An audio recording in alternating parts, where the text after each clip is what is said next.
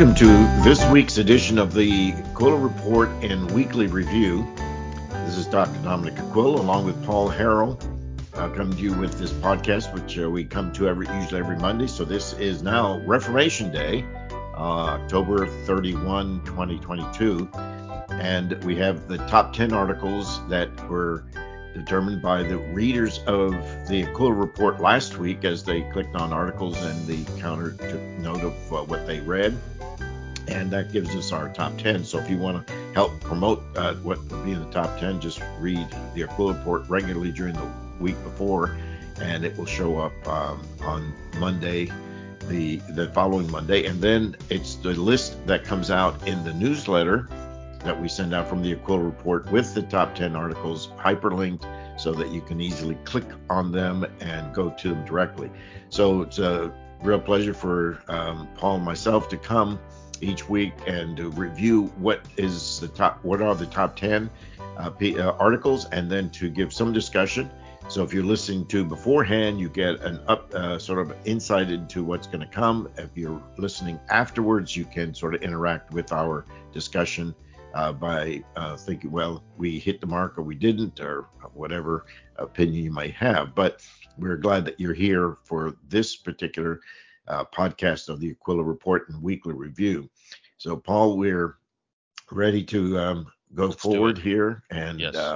Just remember that if you have your hammer and nail ready, you're going to nail something on a church door somewhere. That's right. And we are armed with this top 10 list from last week. So you want me to start it off? Yes. Why don't you start off with the 10 right. through 6? I'll do 5 through 1, and we'll start. All right. So number 10 from last week, Richard V. Reeves writes, The Boys' Feminism Left Behind. Coming in at number 9, we have Ann Stitch. Texas megachurch announces decision to leave United Methodist denomination. Number 8, Tom Hervey, Winsomeness Redux, focusing on the virtues expected of Christ's followers. And then we have, 10, 9, 8. Number 7, we have Carrie Hahn, 5 recommended resources on the Westminster Confession of Faith. And then number 6, the ghastly truth about gender transitioning is coming out and liberal elites can't stop it. That is a piece written by Jonathan Van Maren. Okay, well, number 5 is Another Jesus, written by Andrew Matthews from Australia. Number 4, again, the United Methodist Church exits Accelerate. And then number 3, by Carl Trueman, Into the Anthropological Chaos. Number 2, Hey, PCA friends, you paying attention? And that is by Eric Woods Erickson. And then article number 1, does the PCA ordain homosexuals? Well, yes, but, or no, but. And that is written by Dr. James Bruce. And we start then with number 1. James Bruce, professor of philosophy at the John Brown University in Siloam Springs, Arkansas, and also a teaching elder in the Presbyterian Church in America. And in this, he gives a summary of the speech that he gave on the floor of his presbytery, Hills and Plains, when they were debating the various overtures that are before the Presbyterian Church in America. There are 12 different amendments that are being proposed to the Book of Church Order, of which 3 of them deal with the area of the homosexual issue that's been swirling in the life of the church for the last number of years. Overture 15, which is the one that says, men who describe themselves as homosexual, even those who describe themselves as homosexual and claim to practice celibacy by refraining from homosexual conduct, are disqualified from holding office in the Presbyterian Church in America. And so in this article, Dr. Bruce is asking the question, does the PCA ordain homosexual? And it depends on how you frame not only the question, but also the answer that you're giving. And so what he basically says is, if we frame the issue correctly, I think we can say no. And then the but comes after, that is, there are these unique special circumstances, and they're not dealing with the homosexual agenda per se. And so he lists it in a number of different categories. For the in the addition, this paragraph, he says it's appropriate as well as needed. The issue it seeks to address is unavoidable, and voting in the negative perpetuates one problem, creates another. So if you vote against it, you may think you're being, softy, or, being, concerned about the those who struggle with same-sex attraction, but you're creating a whole nother kind of problem. So he takes them in order in this article, which is well argued and something that hopefully that readers will not only absorb themselves, but share with their pastor and their elders as they get ready to go to their presbytery meetings, whenever it is that those respective presbyteries meet to vote. And so it's appropriate to add this chapter, he says, of this paragraph, to chapter 7 of the PCA's Book of Church Order, and he gives the reasons for that. He mentions that the overture is needed because that's the pressing question, and the answer, yes, this paragraph achieves the compromise that we have been seeking, that is, in the PCA. Though I voted for it on the floor of General Assembly, I did not add my name to the minority report that was as a member of the Overtures Committee, in part because I wondered whether Overture 15 was tight enough, and I worried that this overture would provide an admittedly hypothetical person with the following defense: I should be ordained in spite of being completely beholden to homosexuality, simply because I do not describe myself as homosexual.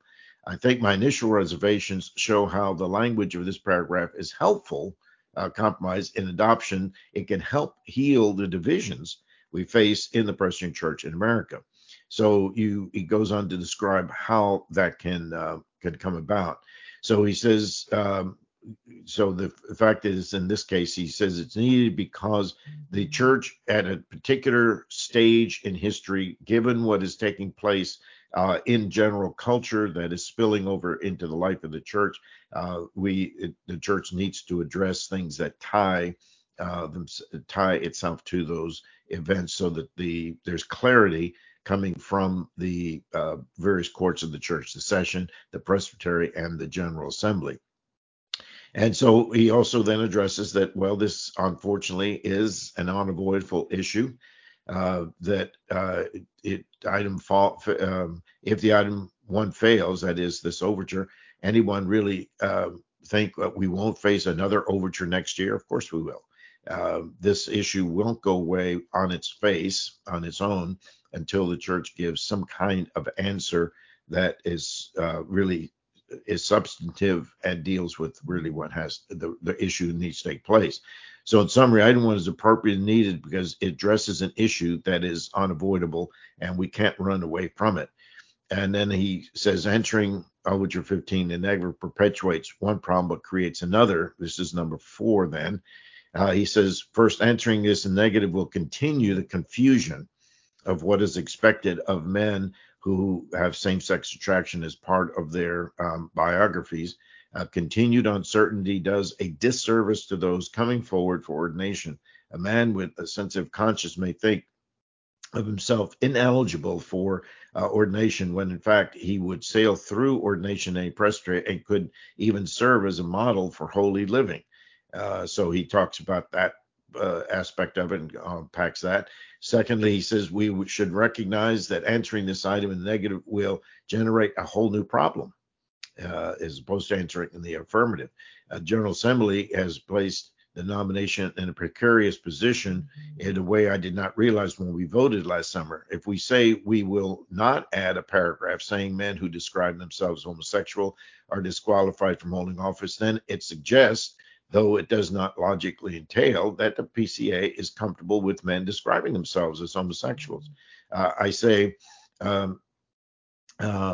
suggests but not entails, because to reject the addition of something does not require anyone to accept the addition of its opposite. Even still, voting in the negative will suggest to people that the PCA is comfortable with its officers calling themselves homosexuals.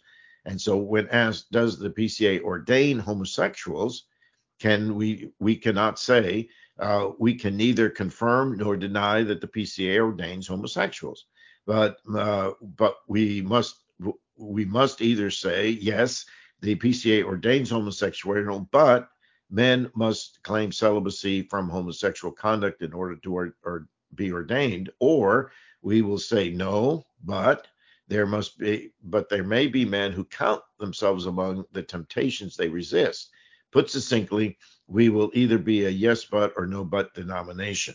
So items 1 and 2, item 1 places us before the stark choice: will we be a yes but or no but denomination? Yes, we ordain homosexuals, but, or no, we don't ordain homosexuals, but will we be a denomination that ordains men who call themselves homosexuals with caveats, or will be a denomination that does not ordain such men with caveats?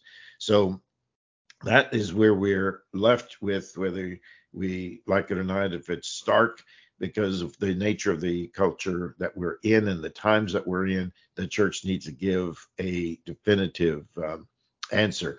And I think on this, Paul of Spurgeon, I think, is the one who said, if there is a mist in the pulpit, there'll be a fog in the pew. And so there needs to be clarity on this. And what Dr. Bruce is presenting here is that this gives clarity to the PCA to, if it would affirm this particular overture. Absolutely. And the part that you zeroed in on here, we should recognize that answering this item in the negative will generate a new problem. This is what I've been trying to say ever since the PCA General Assembly adopted, the minority report and put Overture 15 before the General Assembly and passed it to be voted on, by hopefully 2/3 of the presbyteries. This is the exact point I've been trying to make. I don't think I've been very eloquent in doing it, but it's written out here very clear that this would suggest, if you reject it, it suggests that we're okay with men in the pulpit who describe themselves as homosexual.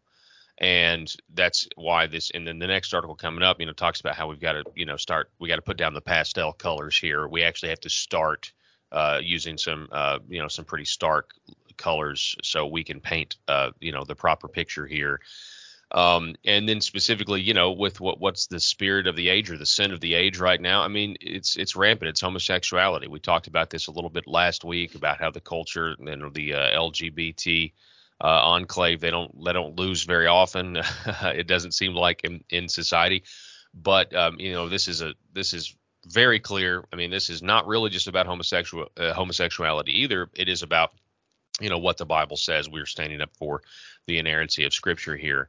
And I'm struck, as I look at this, there are people who I feel like worry about awkward conversations they may have to have with their friends. Maybe there's some RUF ministers who are worried about the awkward conversations that they'll have to have with, gay people on campus or people who are sympathetic to gay once they find out, oh, you work here, you're a PCA guy. Well, they don't let homosexuals be ministers. Well, I feel like those are conversations that people should welcome. Yes, that's correct. And let me tell you why. And let me tell you what else the Bible has to say about not just homosexuality, but all sin. These are opportunities. These are gospel opportunities. They're not hindrances, and we should stand on that the Lord's word is not going to come back and it's in vain. So anyway, those are my rambling thoughts this morning, Dominic. Okay, well, let's go to number 2 because it adds a little bit more, and by the time we get to number 3, because these 3 sort of go together in their thinking, they just add another dimension to it. The number 2 is Hey Friends, You Paying Attention by Eric Woods Erickson, who's a member of the Presbyterian Church of America and also is, I think, has a national syndicated talk show. He starts out, some of my friends inside the Presbyterian Church of America have made excuses for pastors like Greg Johnson of Memorial Church in St. Louis and of Revoice, a conference held at his church a few years ago. Just as a reminder, that this whole debate and discussion in the PCA started in 2018, especially in the summer after the first Revoice conference, and the church was just becoming aware of the fact that there's this issue now had come into the PCA. It had already had gone to many other churches, and now it's coming into the PCA. So that's we're talking 4 years and just a few months after. So until that point, there was a general discussion over time, but never the depth that we've had over the last 4 years. So Revoice has made waves for what seems to be an attempt to normalize unbiblical sexual identities behind biblical veneer. When we get to number 3, which is the article by Carl Trueman, he's actually going to address that, because really the issue is not just homosexuality per se. It's also the nature of how Revoice as a movement has morphed over time with where it began to where it is now, and we'll see that in a moment. So by having this discussion, we cannot have it just on homosexuality. We also have to do it with reference to Revoice. We fast forward to today's Revoice is still going, and Johnson's Church, referring to Pastor Johnson and Memorial Presbyterian Church in St. Louis, might leave the PCA. And we had the number 1 article last week was the letter from the session of the Memorial Church in St. Louis to the congregation, indicating they were calling for a congregation meeting to take place on November 18 to discuss the recommendation of the session to withdraw from the Presbyterian Church in America. And so that's what Erickson's referring to there. But he quotes here from an article from World Magazine. He says, "Oh, and what of Revoice's antics?" Because, like I said, Revoice now has moved along in these 4 years. This is the 4th conference they had, and this last 2 years was in Dallas, not in St. Louis. And says, this is quoting from his quote from World Magazine. "Speakers have always emphasized homosexuality as an identity, not just a behavior.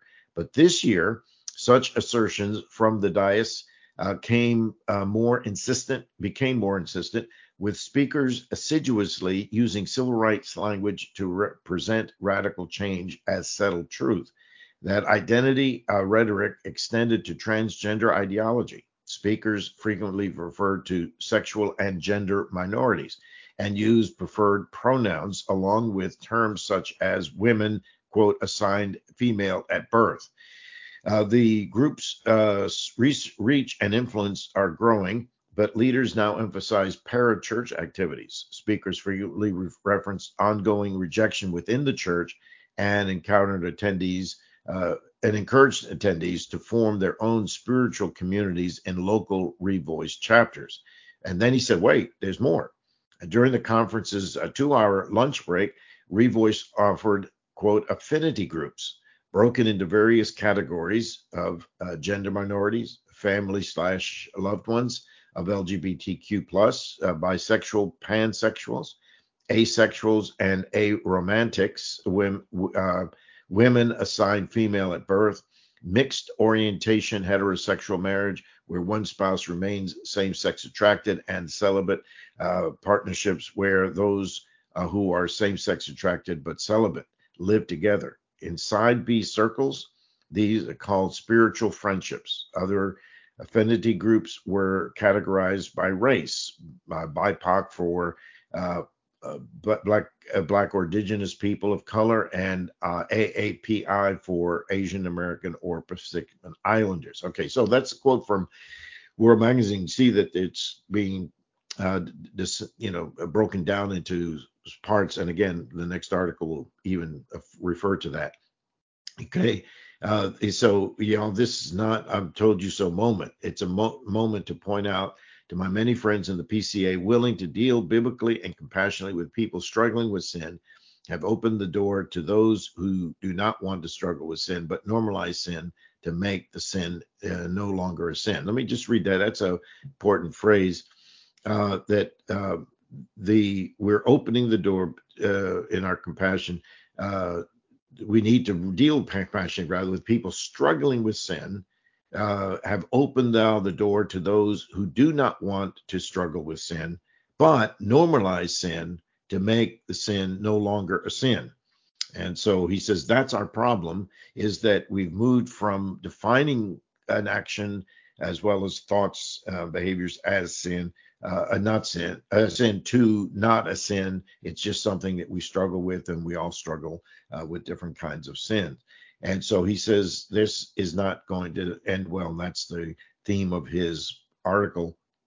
He says this is not going to end well, and I truly, really, and truly hope my friends in the PCA are willing to put down the pastels now and pick up bright colors. In other words, he's using the analogy of when you're drawing something, you really want to make it stark, and if you use the pastels, it's soft, it's nice and sweet, but the bright colors actually make distinctions to draw bright lines that need to be drawn, lest the hospitality and winsomeness of the denomination is overrun by those seeking to twist truth straight into lies.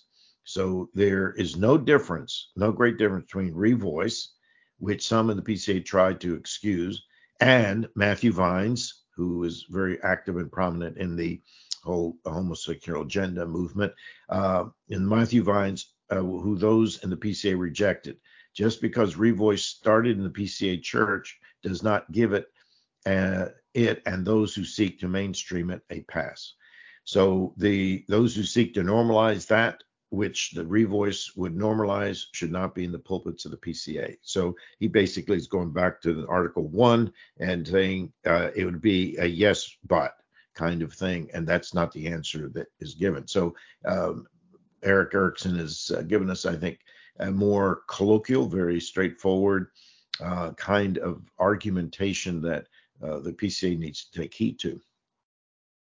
Yeah, and I appreciate his article. I do. Towards the end, and you covered this part already, the bright colors to draw bright lines that need to be drawn, lest the hospitality and winsomeness of the denomination is overrun by those seeking to twist truth straight into lies. Now, I would just say there is an argument, I think, that can be made that the idea of the PCA being winsome may be what got us to this place in the first place. At least there's an argument to be made for that. Matter of fact, I was just curious. One more time, I decided to Google, or I didn't Google, I used a different search engine, winsomeness. And winsome comes up and says charming, often in a childlike or naive way. And the next article, Dominic, really, I think, kind of goes into that, or the overall point is, it's one thing to try to think about the plight of somebody who's, tempted with homosexual lust, but how this has just gotten completely out of hand. That's what Eric Erickson is saying here. Carl Trueman says it even more. But those of us who have been sounding the alarm from the beginning, have been told that we were, not being very nice, or that we are making too much of this, and that we're saying there's fire when there is no fire. But I think what doesn't need to be lost here in this discussion is our children. And that is where this really is for me. That's where this issue is centered for me, is our children, the children who are that we covenant with, and what we are playing with here versus in the culture is telling us exactly what they want. And it's dangerous. They're leading children down the path to hell. That is the truth of the matter right now. When we look at the whole pronouns of it's no longer just about being gay. And here we are 24 minutes in, and we'll say slippery slope, because that's exactly what this is. And it just gets worse and worse and worse and worse. And we've been trying to handle this with kid gloves, and it's not working out.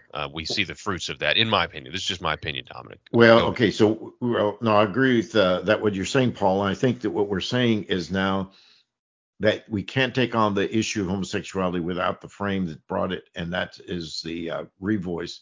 And that's what Erickson is raising, because it is morphing into something that is easily now moving from its apparent beginnings as, quote, the defender of the side B proposition to sliding easily into becoming side A very quickly. And it can be by those quotes that Erickson gave from World Magazine, who was on the ground making, live and reporting. That means it shifted. Well, in the same sense, article number 3 from Carl Trueman really picks up on that and says, yes, there is that movement and the shift that has taken place, which is what others have predicted. Again, slippery slope. There it is, number 2 used. That moving in a certain direction, you can't help but keep going. The logical conclusion is going to be that Revoice is becoming more definitive and moving away from what it initially claimed it was going to do, with just accept us as side B and go forward from that. The warning signs were still up at the time, by the way, but nonetheless, that's what they claimed, and now it's morphed into something else. So in Carl Trueman's article, which is into the anthropological chaos, and he mentions the subtitle is The Moral Turn of Revoice. So the Revoice is what's changing, and then there are people identified with that and buying into the continued morphing of Revoice. So he says when the Nashville Statement was launched in 2017, he didn't sign it. A lot of evangelical and broadly evangelical folks across the spectrum in Reformed churches, evangelical churches signed it. He says, I didn't sign it. And he says, main reason is I subscribe by vow to the Westminster Confession of Faith as a member of the Orthodox Presbyterian Church. And I have yet to come across a contemporary moral issue that cannot be addressed using the positive teachings contained in the Westminster Standards. Thus, some years earlier, I declined to sign a statement against child abuse, not on the grounds that I'm actually in favor of such abuse, of course, but simply because I already affirmed via the Westminster Standards an ethical position that by implication makes my position on the matter clear. So if you've taken that vow and you really are committed to a clear understanding of the Westminster Confession of Faith and catechisms, then it covers these things. It may not use the word child abuse, and may not use the word same-sex attraction per se, but it covers that in principle. So he says the reason for me not signing the Nashville Statement still holds, though that should not be read as a criticism of anyone whose conscience led them to do so. I am also a believer in Christian freedom on such issues. So, it's not a sin to do, not to do it or not to do it. But he says, here's another reason for not signing. However, he says that was my concern was, and he says, and this reason no longer applies. My concern in 2017 is that dialogue with those who were dubbed Side B, which we just mentioned, would be prematurely foreclosed by such a document. So in other words, it already took a position, and now this is a new notion. This whole thing of Side B was, new. Remember, he says Side B activists identify as LGBTQ in orientation, but say they are committed to refrain from sexual sin, through LGBTQ behaviors. Side A is the scheme, and this scheme refers to those who claim a sexual orientation as LGBTQ and can engage in those sexual relationships and behaviors. So that's the difference again that we have. He says, but my concern now has shifted because of what has taken place with Revoice. And he says, with reports of gender and trans theology making its way firmly into Revoice 2022, which was only the 4th year it's had its meeting, for dialogue seems now to be over. And he says, again, if you go back and read the excellent article and report from World Magazine, which outlines it very carefully, you'll see this. Subtle debates about the nature and moral status of same-sex attraction are one thing, which is where we started back in 2018. The arrival of preferred pronouns, of which the use of the plural they and them for an individual is the most ridiculous example. And then he has a parenthesis here. He says, except for we Brits who do use the royal we for the British monarch, is well beyond subtlety. Ordinary Christians might be excused for not following this and out of discussion of and outs ins and outs of discussion of sexual concupiscence, but the arrival of gender confusion is something all that should be able to that we should all be able to grasp. So sadly, the development was predictable. My hope in not signing Nashville was that the dialogue would continue, and those heading down the celibate gay Christian path would hear the concerns of those who think that such is a pastorally wrong move. Observing from the sidelines in this year, since it strikes me that the dialogue can only take place when opponents treat each other as people of goodwill. My knowledge of debates surrounding Revoice and Side B is not exhaustive, but it's hard to find one high-profile critic of the movement who was taken with real seriousness by Revoice advocates. Any criticism seems to be derided as stupid, as failing to understand the subtleties of the case, as deliberately misrepresenting Side B, or simply as hateful. So that's where it has arrived. So what he is saying is that the time for good, solid debate, of being able to invoke, clarity as we, move in that direction, has left us, broken apart. And it's not so much because of the debate, if we stayed with the words meaning biblically and theologically and historically, but it's because Revoice has been moving, and now there's really a divide between what's really going on in these votes. So whether all those who voted for the amendments at the assembly, he says, did so in good faith is beside the point. The speed and ferocity of the reaction immediately turned the ecclesiastical process into a straight fight between factions. And the idea that anyone might have concerns with Revoice and Side B because of genuine and loving Christian concern over the impact and implication was no part of the equation. And so his conclusion is the same as what we saw with both the Article 1 on yes or no, but also with Erickson. He says, now we have apparently arrived at the gender ideology into a mix. I'm either a prophet, no, I'm not a prophet or son of a prophet, but I predict that even this will be blamed on the conservatives and the traditionalists because they were intransigent and not loving enough in the first iteration of Revoice. But whatever exculpatory rhetoric used, one thing is now clear. To stay with Revoice is not merely to legitimate more than subtle distinctions about sexual identity. In truth, it is to lend support to the anthropological chaos currently gripping American society. That's where we are, and where this debate has brought us just in a very short period of time of 4 years. So all the more reason for the church to make sure it's clear in how it presents itself and what it puts into its documents to give clarity to the rest of the church.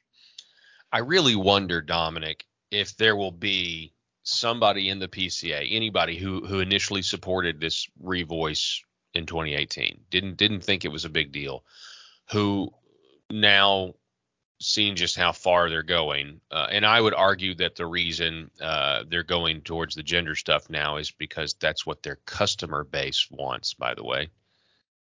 This is where the culture's gone, and that's where the customers are. But maybe I'm just a little bit too much of a cynic.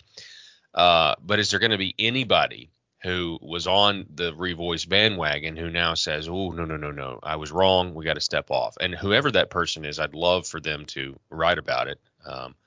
If you're out there, but I'm skeptical that person. I mean, do we have the ability to admit that we're wrong when it comes to these issues? I hope so. Right. But again, and I think it's just, Paul, that your point's well taken. And I think what's happening with these articles that we're seeing right now is the distinctions becoming clearer. And so with a little bit more time, I think there will be those who said, I could go with original Revoice, and with that Side B, I could understand that. But now that the agenda has shifted to accept Revoice as it's morphed, it's not going to be good. So that's where you're right. Someone who started in support and thought it was okay in that broadest sense Can they see and recognize what Erickson's saying, what Dr. Bruce is saying, what Carl Trueman is saying, and the shift that is taking Yeah, place? and maybe they'll do a complete about face and say, well, what side B is wrong as well. That would be my Yeah, prayer. But yeah, this one paragraph I don't think you read. Indeed, when the Presbyterian Church in America proposed changes to its Book of Church Order last year, the immediate response from high-profile Revoice advocates in that denomination was not, as it should have been, given their ordination vows, to listen to the concerns of the General Assembly and engage in a time of self-reflection, but rather to denigrate the characters of the men who passed the motion as dupes of, quote, Southern pietism, end quote, and galvanize supporters to defeat the proposals in the presbyteries. And, here we are. I would just say to anybody out there who, when you heard about Revoice 2018, if you were grieved, worried, concerned, even outraged, maybe thank the Lord, thank the good Lord for giving you the wisdom and the discernment to immediately understand how dangerous this was and how wrong it was. absolutely. Well, if there is no change, then the next article is number 4 is United Methodist Church exits plural accelerate.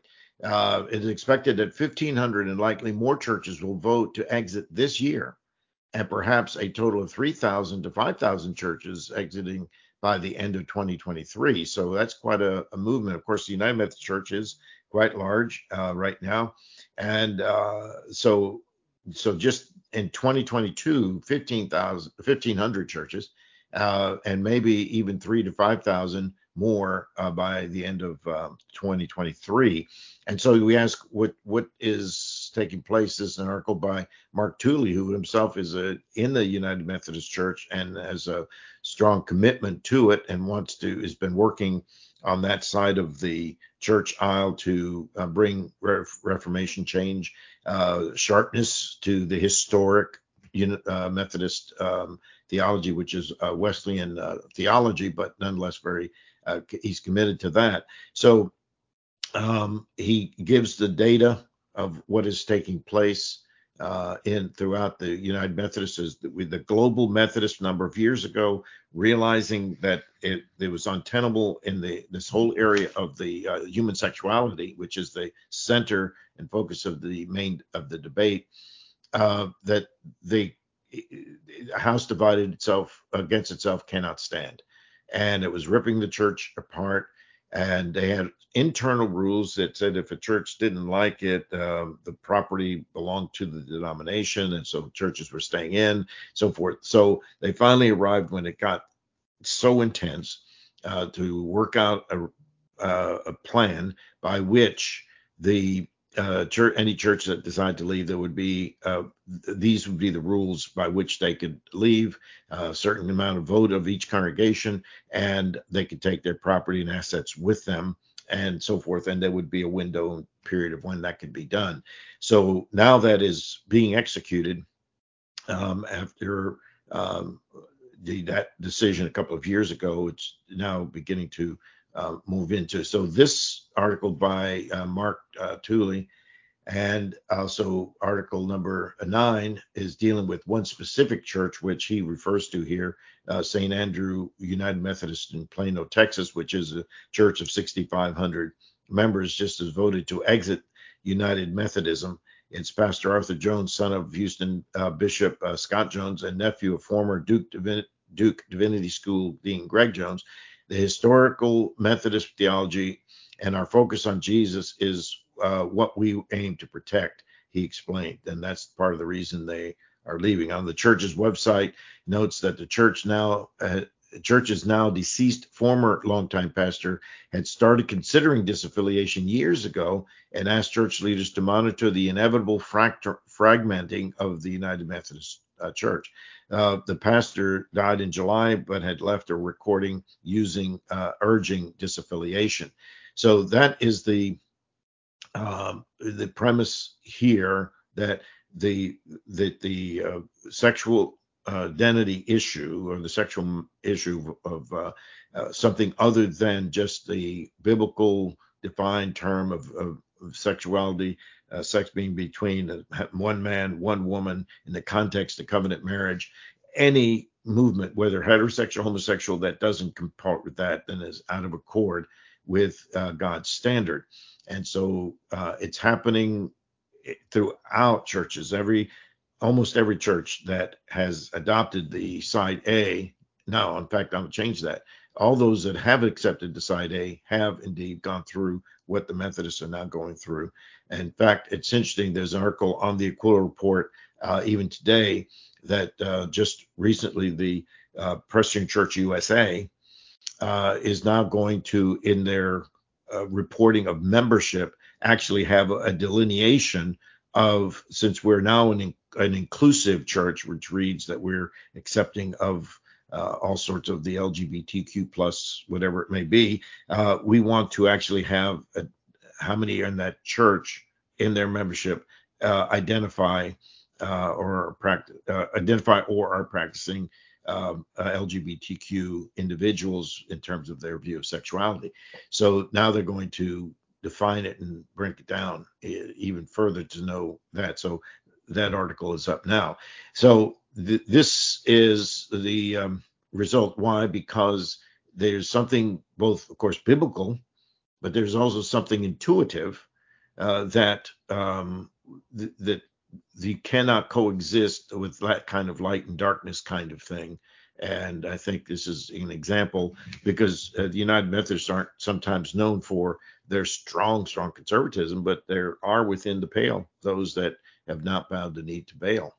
Yep, that's exactly right, Dominic. And they have their limit, and this is it. And I've mentioned this on the show, but in my hometown, the big Methodist church downtown, they disaffiliated, and it was not without social media, fits by, by supporters or members of the LGBT people. But it was a good thing. And it was interesting. The whole community was, even if you weren't Methodist, you were rooting for them, because what they're standing up for is again not just what the Bible says about homosexuality, but what the Bible says about everything. And they successfully were able to do it, and they left. And every time I drive by there, I just I'm happy for them. I'm happy for any group of believers that claims Christ and stands on what his word says. That's something to be celebrated. And it's good. Your point is not lost, though. When you go side A, this is what happens. You're going to have a split. You're going to have people leave.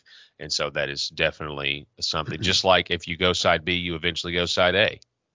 That's also very, very clear. So, well, and it is the case. And that's the reason why we're saying that before Revoice itself had gone through the kinds of changes that we've just reported for these other articles, that was being said and saying. So the issue here was not whether we're compassionate or loving, we're winsome, and we'll pick up winsomeness on Article 8. It does come up, and your sort of your rant about winsomeness left off the fact that our friend Tom Harvey has a good article on that. But it's that we accommodate thinking that showing that would be compassionate or winsome for the sake of the gospel, and in reality it doesn't have that effect. Well, article number 5 broadens the whole discussion, doesn't even mention homosexuality now. Here we hardly get through 4 articles, and you can see how much it's a part of the church and how this is on the mind of readers, because they've chosen the numbers they have. Because remember, we publish 56 articles every week, and not all of them deal with the same topic. We a broad range of topics on the Aquila Report that's entitled Another Jesus. So now we're having problems with defining Jesus, but that happens in every generation of the church. If you look back, everyone wants to paint Jesus in their own image as opposed to being conformed to his image. And this is by Andrew Matthews, who is, like I said, an ordained minister in the Presbyterian Church of Australia. So that's a PCA work, but it's in Australia. And he talked about this Another Jesus, and he basically says, as the evangelical Christian church has been pummeled by secular critics for being hateful for her biblical views on ethics, which we just not been talking about, many church leaders have responded by shifting the focus from ethics to Jesus, and Jesus is in quotes in this article. They say that the main thing is to know Jesus and make him known, and not get broiled down in controversial ethical issues. By the way, that phrase right there is part of the reason I think that it took the church a while to recognize that the ethical issue, no matter how you can deal with it, it's going to be controversial. And so now the tendency is, look, no, let's just leave it alone. He's going to refer to a phrase that comes out of the Second Great Awakening that basically says there's no creed but Christ, no book but the Bible, and that's all we need. And so you don't have to get down into the lower echelons or explore theological notions anymore, especially as they apply to ethical norms. So he says to know Jesus Christ and make him known to the outside world is certainly a laudable goal, but as they keep name dropping Jesus, again in quotes, I start wondering, who is this Jesus guy they keep talking about? The more they talk about him, the less I recognize him. It has made me question if we are thinking about the same person. I have a sneaking suspicion that many churches are promoting, quote, another Jesus than the one that's revealed in the New Testament. So that's his thesis in this article, is that I don't recognize the definition of this Jesus that people are talking about. Let's just talk about Jesus only, not all these, ethical issues that divide. So taking a stand on the person of Jesus Christ ought to be the ultimate apologetic of every Christian for Christ. Every Christian for Christ is the epicenter of our faith. Yet in our day, simply alluding to the name Jesus is not enough of a witness to this world. We need to have a theologically sound understanding of the Lord Jesus Christ, that is Christology. Unfortunately, the Jesus that is being bandied about in modern church has become a poor substitute for the true and glorious Son of God.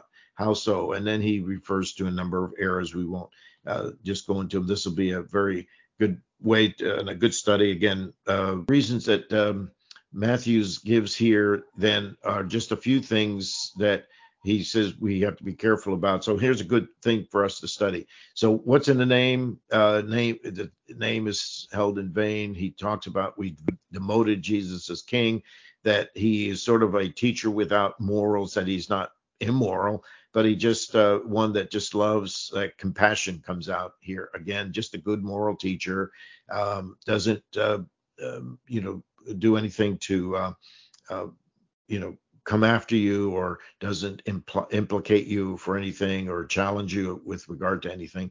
The non-creedal Christ, and this is where he uses the adage, no creed but Christ, no book but the Bible, which bashes all types of fixed doctrinal positions. Established doctrines are considered human tradition or dead orthodoxy. Instead, what is offered is an emotional, experiential knowledge of Jesus. The Puritans of old promoted experimental religion as opposed to mere nominalism, but it is never divorced from doctrinal precision. When the contemporary church advocates for knowing Jesus, it cannot be the subjective 12-step variety, committing your life to Jesus as you understand him, as opposed to as the scripture presents him.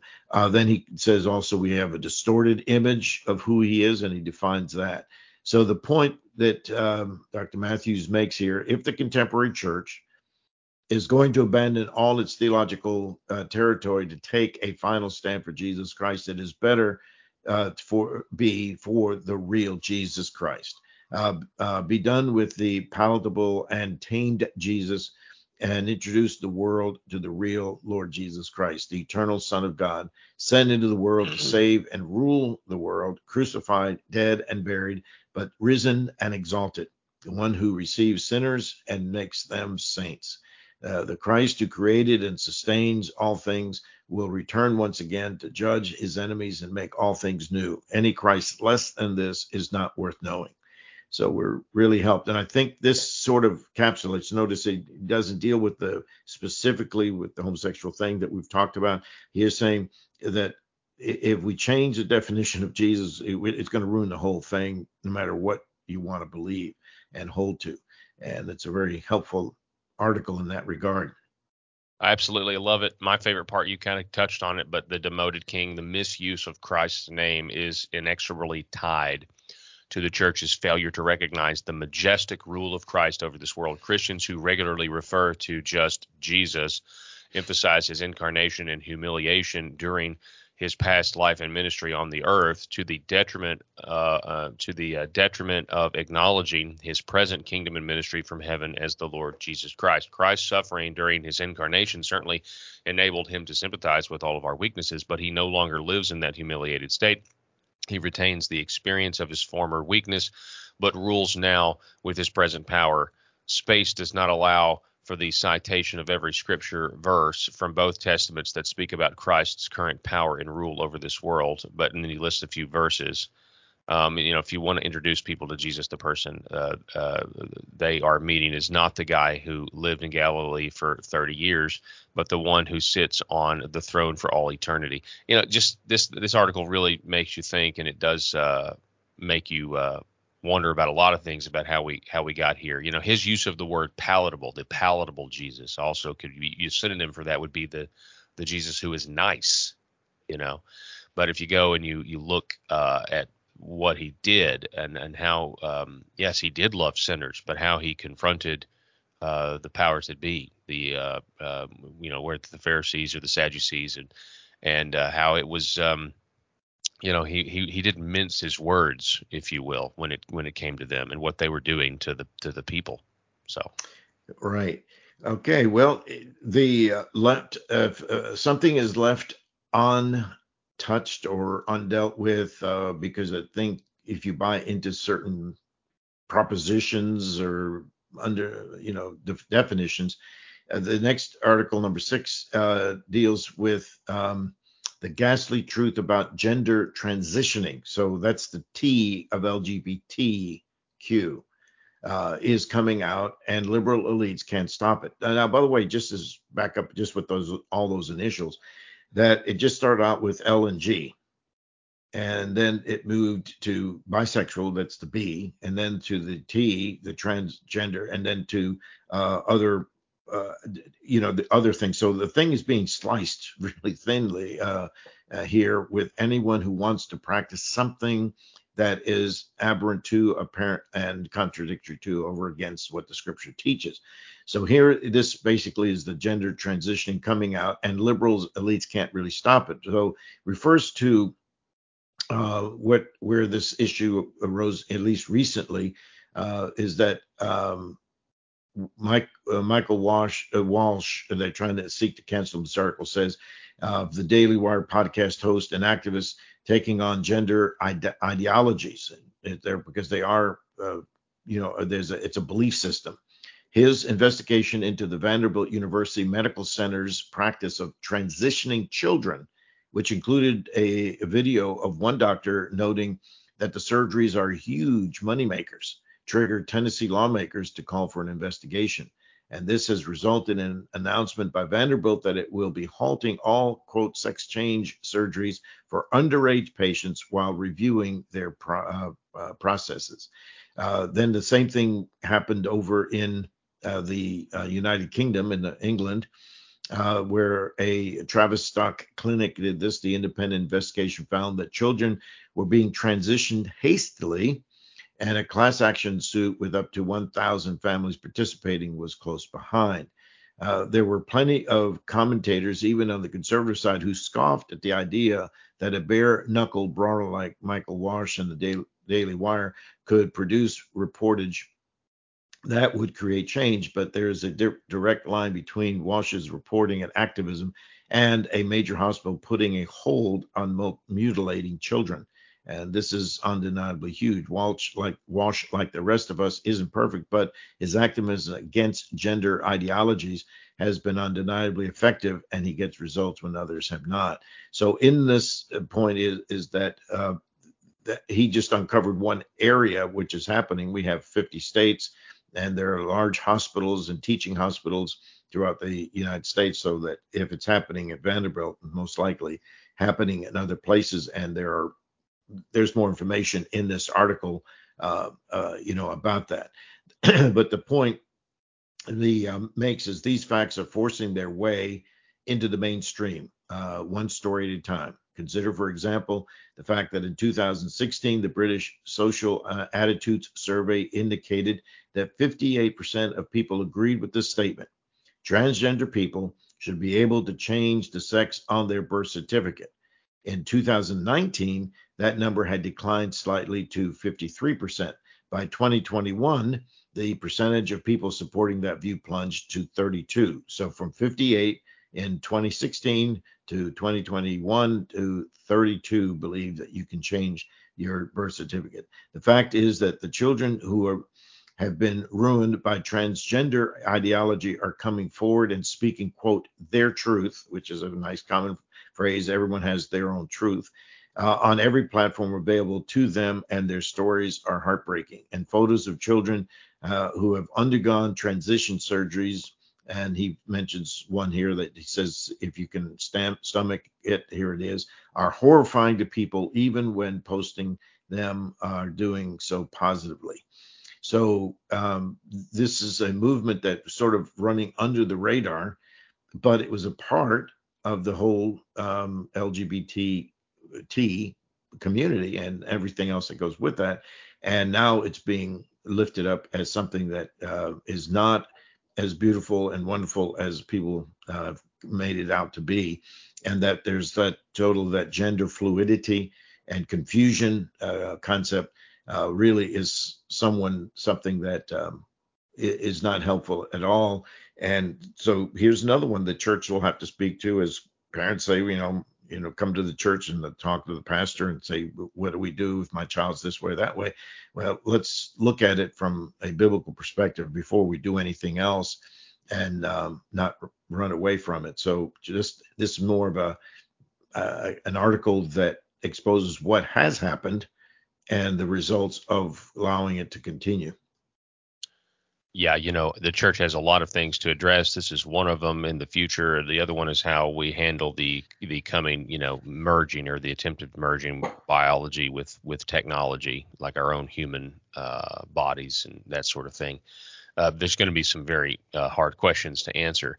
But, and I don't mean to be a Debbie Downer here, but the picture of this all through high school or all through, education, you inevitably take a history class and somebody poses the question of how was Germany able to go down the path they did, from 1929 to 1940, like what was how did they allow this to happen? And if we look at ourselves in a mirror right now here in America, in a society, I mean, we have parents who are taking their children to the doctor, who are getting them drugs that are not even for what they're being used for, to chemically castrate them, to completely change who they are going to be for the rest of their life, essentially sacrificing them. We have parents who are taking their kids to get top and bottom surgeries, mutilating them, and calling it healthcare, and calling any of us who object to it bigots and people who are unloving. Now, that is just that's just the picture. I mean, you want to know how this stuff happens? Look what we're doing. We are calling evil good and good evil, and it's also a global phenomenon, Dominic. This isn't really. It's certainly there's a dichotomy. There's the West and there's Western governments, and they support all of this in lockstep, and they promote it. Our chief foreign policy in a lot of these documents, if you actually go read, is to export LGBT propaganda to other countries. And one more thing, and I know this is not going to be a very popular opinion, but on this subject of what we're doing to our kids versus what we're trying to get other people's, other countries, whether it's Serbia or any of these Eastern European, NATO was formed to protect Western Christian Europe from the godless communists. And I think we have to ask ourselves, who are the godless communists today? and where are they? And sorry to be a Debbie Downer, but those are just those are my thoughts. When I see Yeah. an article like this, those are my thoughts.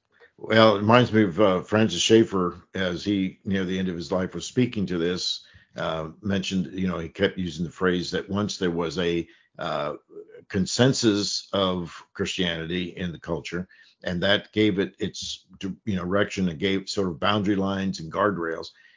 Then we moved from that to a memory of the consensus, and now the memory's gone. And when the memory of the consensus is gone, then that the benefits of a Christian consensus, it did not mean that you have to become a Christian or join the church or that everybody's a believer, but it just says that the parameters of a Christian consensus created the moral guardrails that preserve culture as it did. So that basically, I think, is important to continue and remember how Schaeffer made this point. And that's back in the 70s and early 80s before he died. Okay, number 7 is takes us a different direction. 5 recommended resources on the Westminster Confession of Faith. This is by Carrie Hahn, who is an assistant editor at Ligonier Ministries. He says, in a consumer-driven society, we can be tempted to think that newer is always better than the old, and the older is irrelevant. The world tells us that diverging from biblical instruction is evidence of enlightenment and progress. Yet believers know the truth. Our God is unchanging in his character, his purposes, and his will. And because of that, we find comfort in his enduring word and look back in history to learn from summations of biblical truth penned by faithful saints.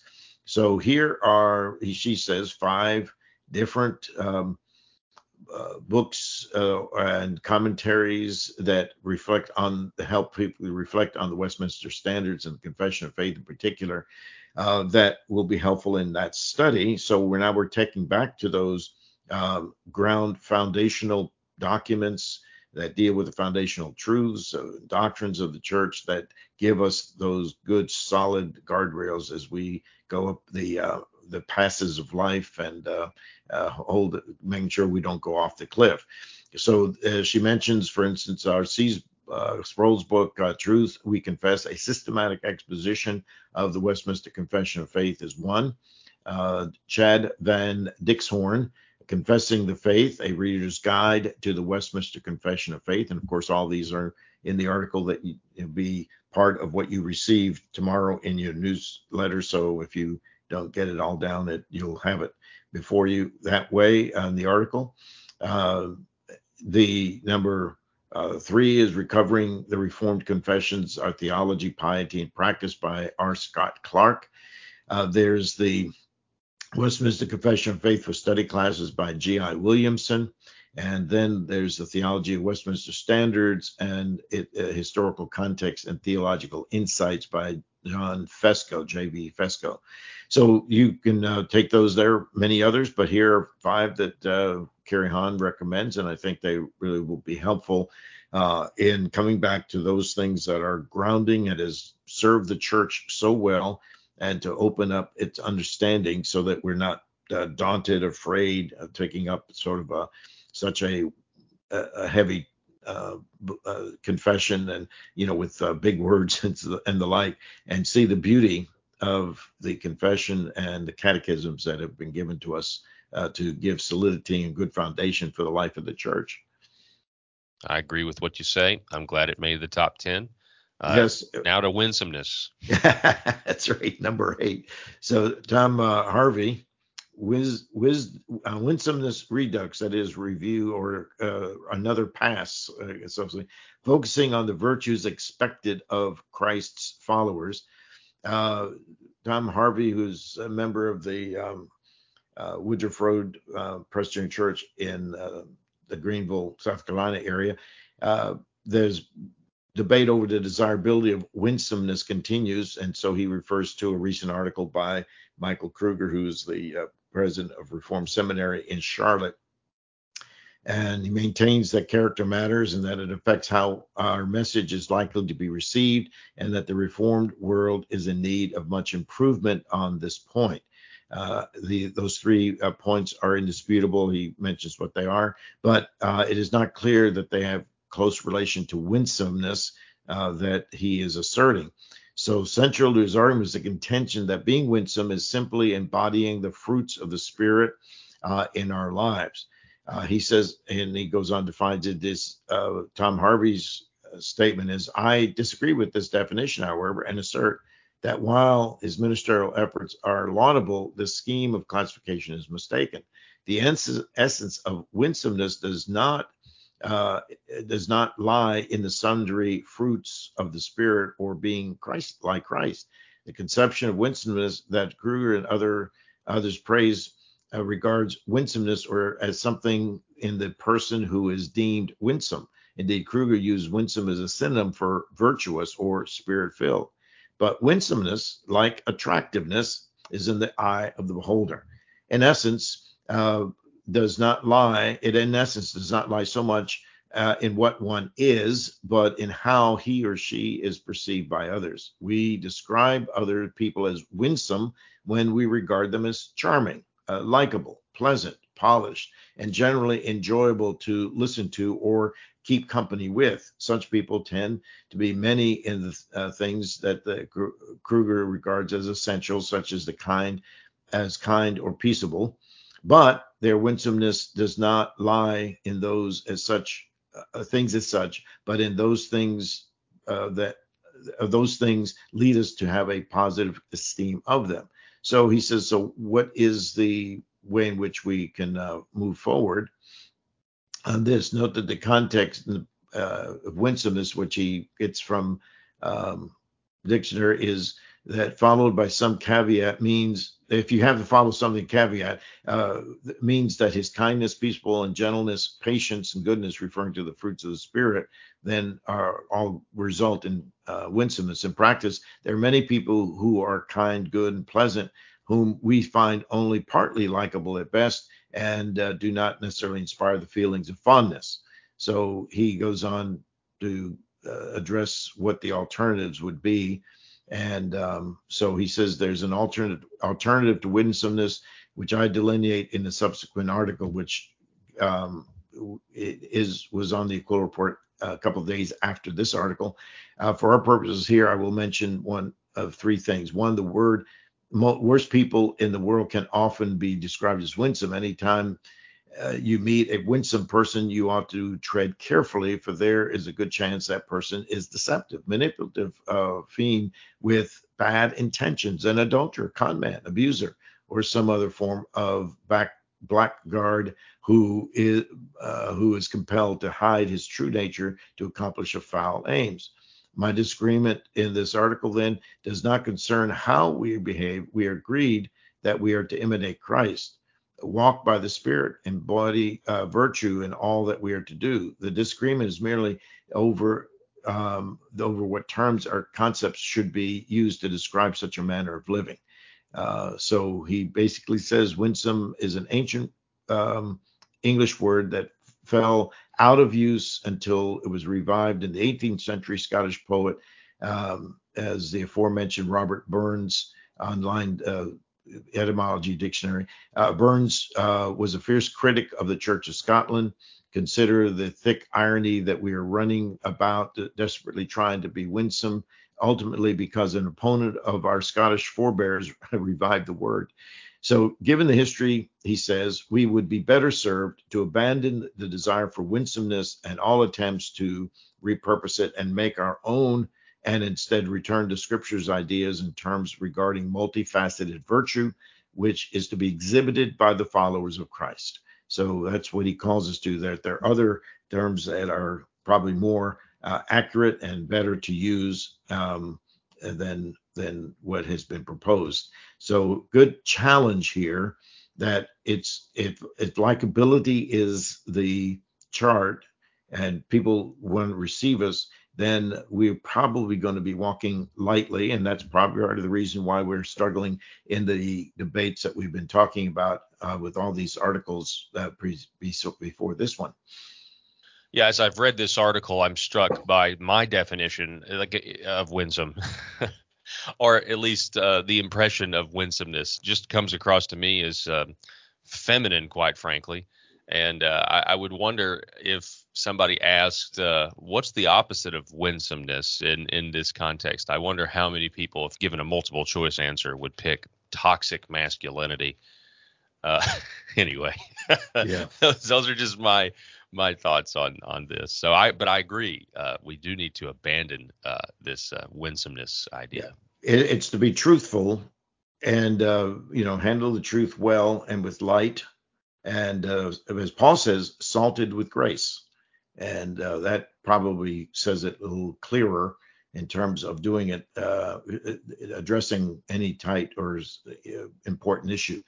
Okay, number 9 is the we've already referred to is Texas Megachurch announces decision to leave the United Methodist denomination, and it's just referring to the St. Andrew United Methodist Church in Plano, Texas, that we talked about in the other article that Mark Tooley gave us the broader picture of. So this is just one example. People did turn to it. And it says at least 500 United Methodist churches in Texas alone, including 4 of the top 6 in membership, have left or are leaving. So there's a lot of bailing going on from a church with long, deep roots, going back to when Wesley in the 1700s founded the movement, because it was started as a movement before it became a denomination. And it's lost its way, and it's bought into the modern contention. All the definitions that the world is defining it, and they were trying to be winsome, and winsome has led to decline, and it's going on as churches saying that we want to operate in the context of truth. So I think, and Paul, do you have any other comments to say on that before because I think No, sir. we've already bled that one. Like you said, you have one right there in your hometown that is no longer considered winsome, I guess, right? I guess not. No. it's okay. So let's see. Wait a minute. Let me pull this up. Okay, so with the last number 10, the boys of feminism left behind. You don't upend 12,000-year-old social order without experiencing cultural effects. And this is by Richard V. Reeves. He says, in the span of just a few decades, an astonishing epochal revolution in human relations has occurred. Since the widespread adoption of agriculture, patriarchy has been the norm in human societies no longer. Patriarchy has been effectively demolished in advanced economies. Women are no longer dependent on men for material resources. By tearing down barriers to education and the labor market, feminism has achieved a central goal of securing for women economic independence and power. In 1970, there were changes that changes began gaining steam. Women were locked out of many educational professional opportunities. On American campuses, males dominated in undergraduate enrollment. They were 58% of students to females, 42. Men got more than 85% of PhDs. In law schools, about 90% of students were men. Today, undergraduate enrollment has flipped. Female enrollment is at 58%. Women are awarded 53% of PhDs, and they make up the majority in law students. Whole professions like psychology and veterinary medicine are becoming overwhelmingly female. 40% of American women now earn more than average man, up from 13% in 1979. And so on it goes with these statistics sociologically and so forth. And the question is that he raises here is that in the movement towards a assertion of feminism, that it has affected family life, marriage life, and has affected definitely children and terms of this celebration. Now, whether it's tied to feminism per se or whatever, it's just the idea that he says one component of the shift in culture has been the feminist movement and what effect it's had on life, and thinking about all the way things from abortion to seeking one's own place, and and it just is upset the equilibrium of what was present before, and the ones that seem to be affected are children, especially boys. Says a new model of mature masculinity and fatherhood is desperately needed. Marriage provides structure and legal protection for partners, but the reality is that large numbers of Americans are having children outside of marriage.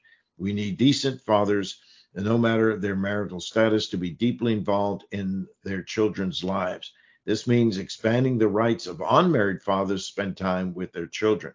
Paid parental leave for both mothers and fathers would also benefit the entire family. The idea that helping boys and men run counter to continued efforts to lift up girls and women is not just wrong, it is the opposite of the truth. Men and women can and should rise together. And so that's a thesis here that, again, there are probably other considerations in sort of the whole demographic of things, but at least here's one that says, here's what I see in the statistics and the sociological development and what's taking place in our culture today. Yeah, there's no question that feminism is hurting masculinity, and everything has been feminized, if you will, in our culture. Specifically, mentions young men who are in elementary school. They're being told they have disabilities. They're being and the reason is because them being naturally masculine, just what would come naturally for the way God made them, is now socially unacceptable in classrooms. And so that's a big part of this. And, if you just look at the trek, and you mentioned Schaeffer earlier, abortion, the Christian consensus, he said, was gone, in 73. And I have often thought to myself, did we make the woman the idol when we gave them the right to murder without being prosecuted or without having the state? I mean, the state essentially created this separate class. And then on down the slippery slope, now our idol has failed us because we don't even know what a woman is anymore, Dominic. A sitting Supreme Court justice in her confirmation hearings said she's not a biologist and can't give you the definition of what a woman is. I find it all extremely interesting. If you really try to analyze what has gotten us to this point. And it's a lot of different things. It's foolish to just pinpoint, one thing, but you can take some of these data points and I think really extrapolate some interesting ideas that really line up with, Romans 1, or just really the critique of the human condition when we turn to sin and excuse our sin and call our sin good. So. Absolutely. Well, it's those are your top 10 articles for this week, the Quiller Report and Weekly Review. Like I said, you'll receive the newsletter on Tuesday. That'll be November 1st at around 11 o'clock Eastern time, depending on what time zone you may be in. It comes out at 11 o'clock on the Eastern time. And by the way, just thinking about that, we were saying it's Eastern Daylight Time. This Sunday, don't forget that we go back to Standard Time. So change your clocks. And this is 1 week. If you do take advantage of it, you get an extra hour of sleep. That's right. But normally people stay up, right? They normally stay up. Yeah. So this Sunday, make sure you change your clocks. You can't be late for church this time because you fall back. In the springtime, people always show up in the benediction. So it's good to have you join us for this edition of the Quiller Report and Weekly Review, and trust that you will share the articles here. Please forward the newsletter you receive. Just click forward and send it to friends and others that you might think would enjoy perusing and reading and being challenged. And trust it'll be the same for you and your church life, your relationship with others, so that we need to engage. We need to make sure our minds are sharpened by the things that we're reading and discussing, and that we always go back to the Scripture as our foundational rule by which we make evaluation of all things. So until the next time, we pray God's blessing upon you.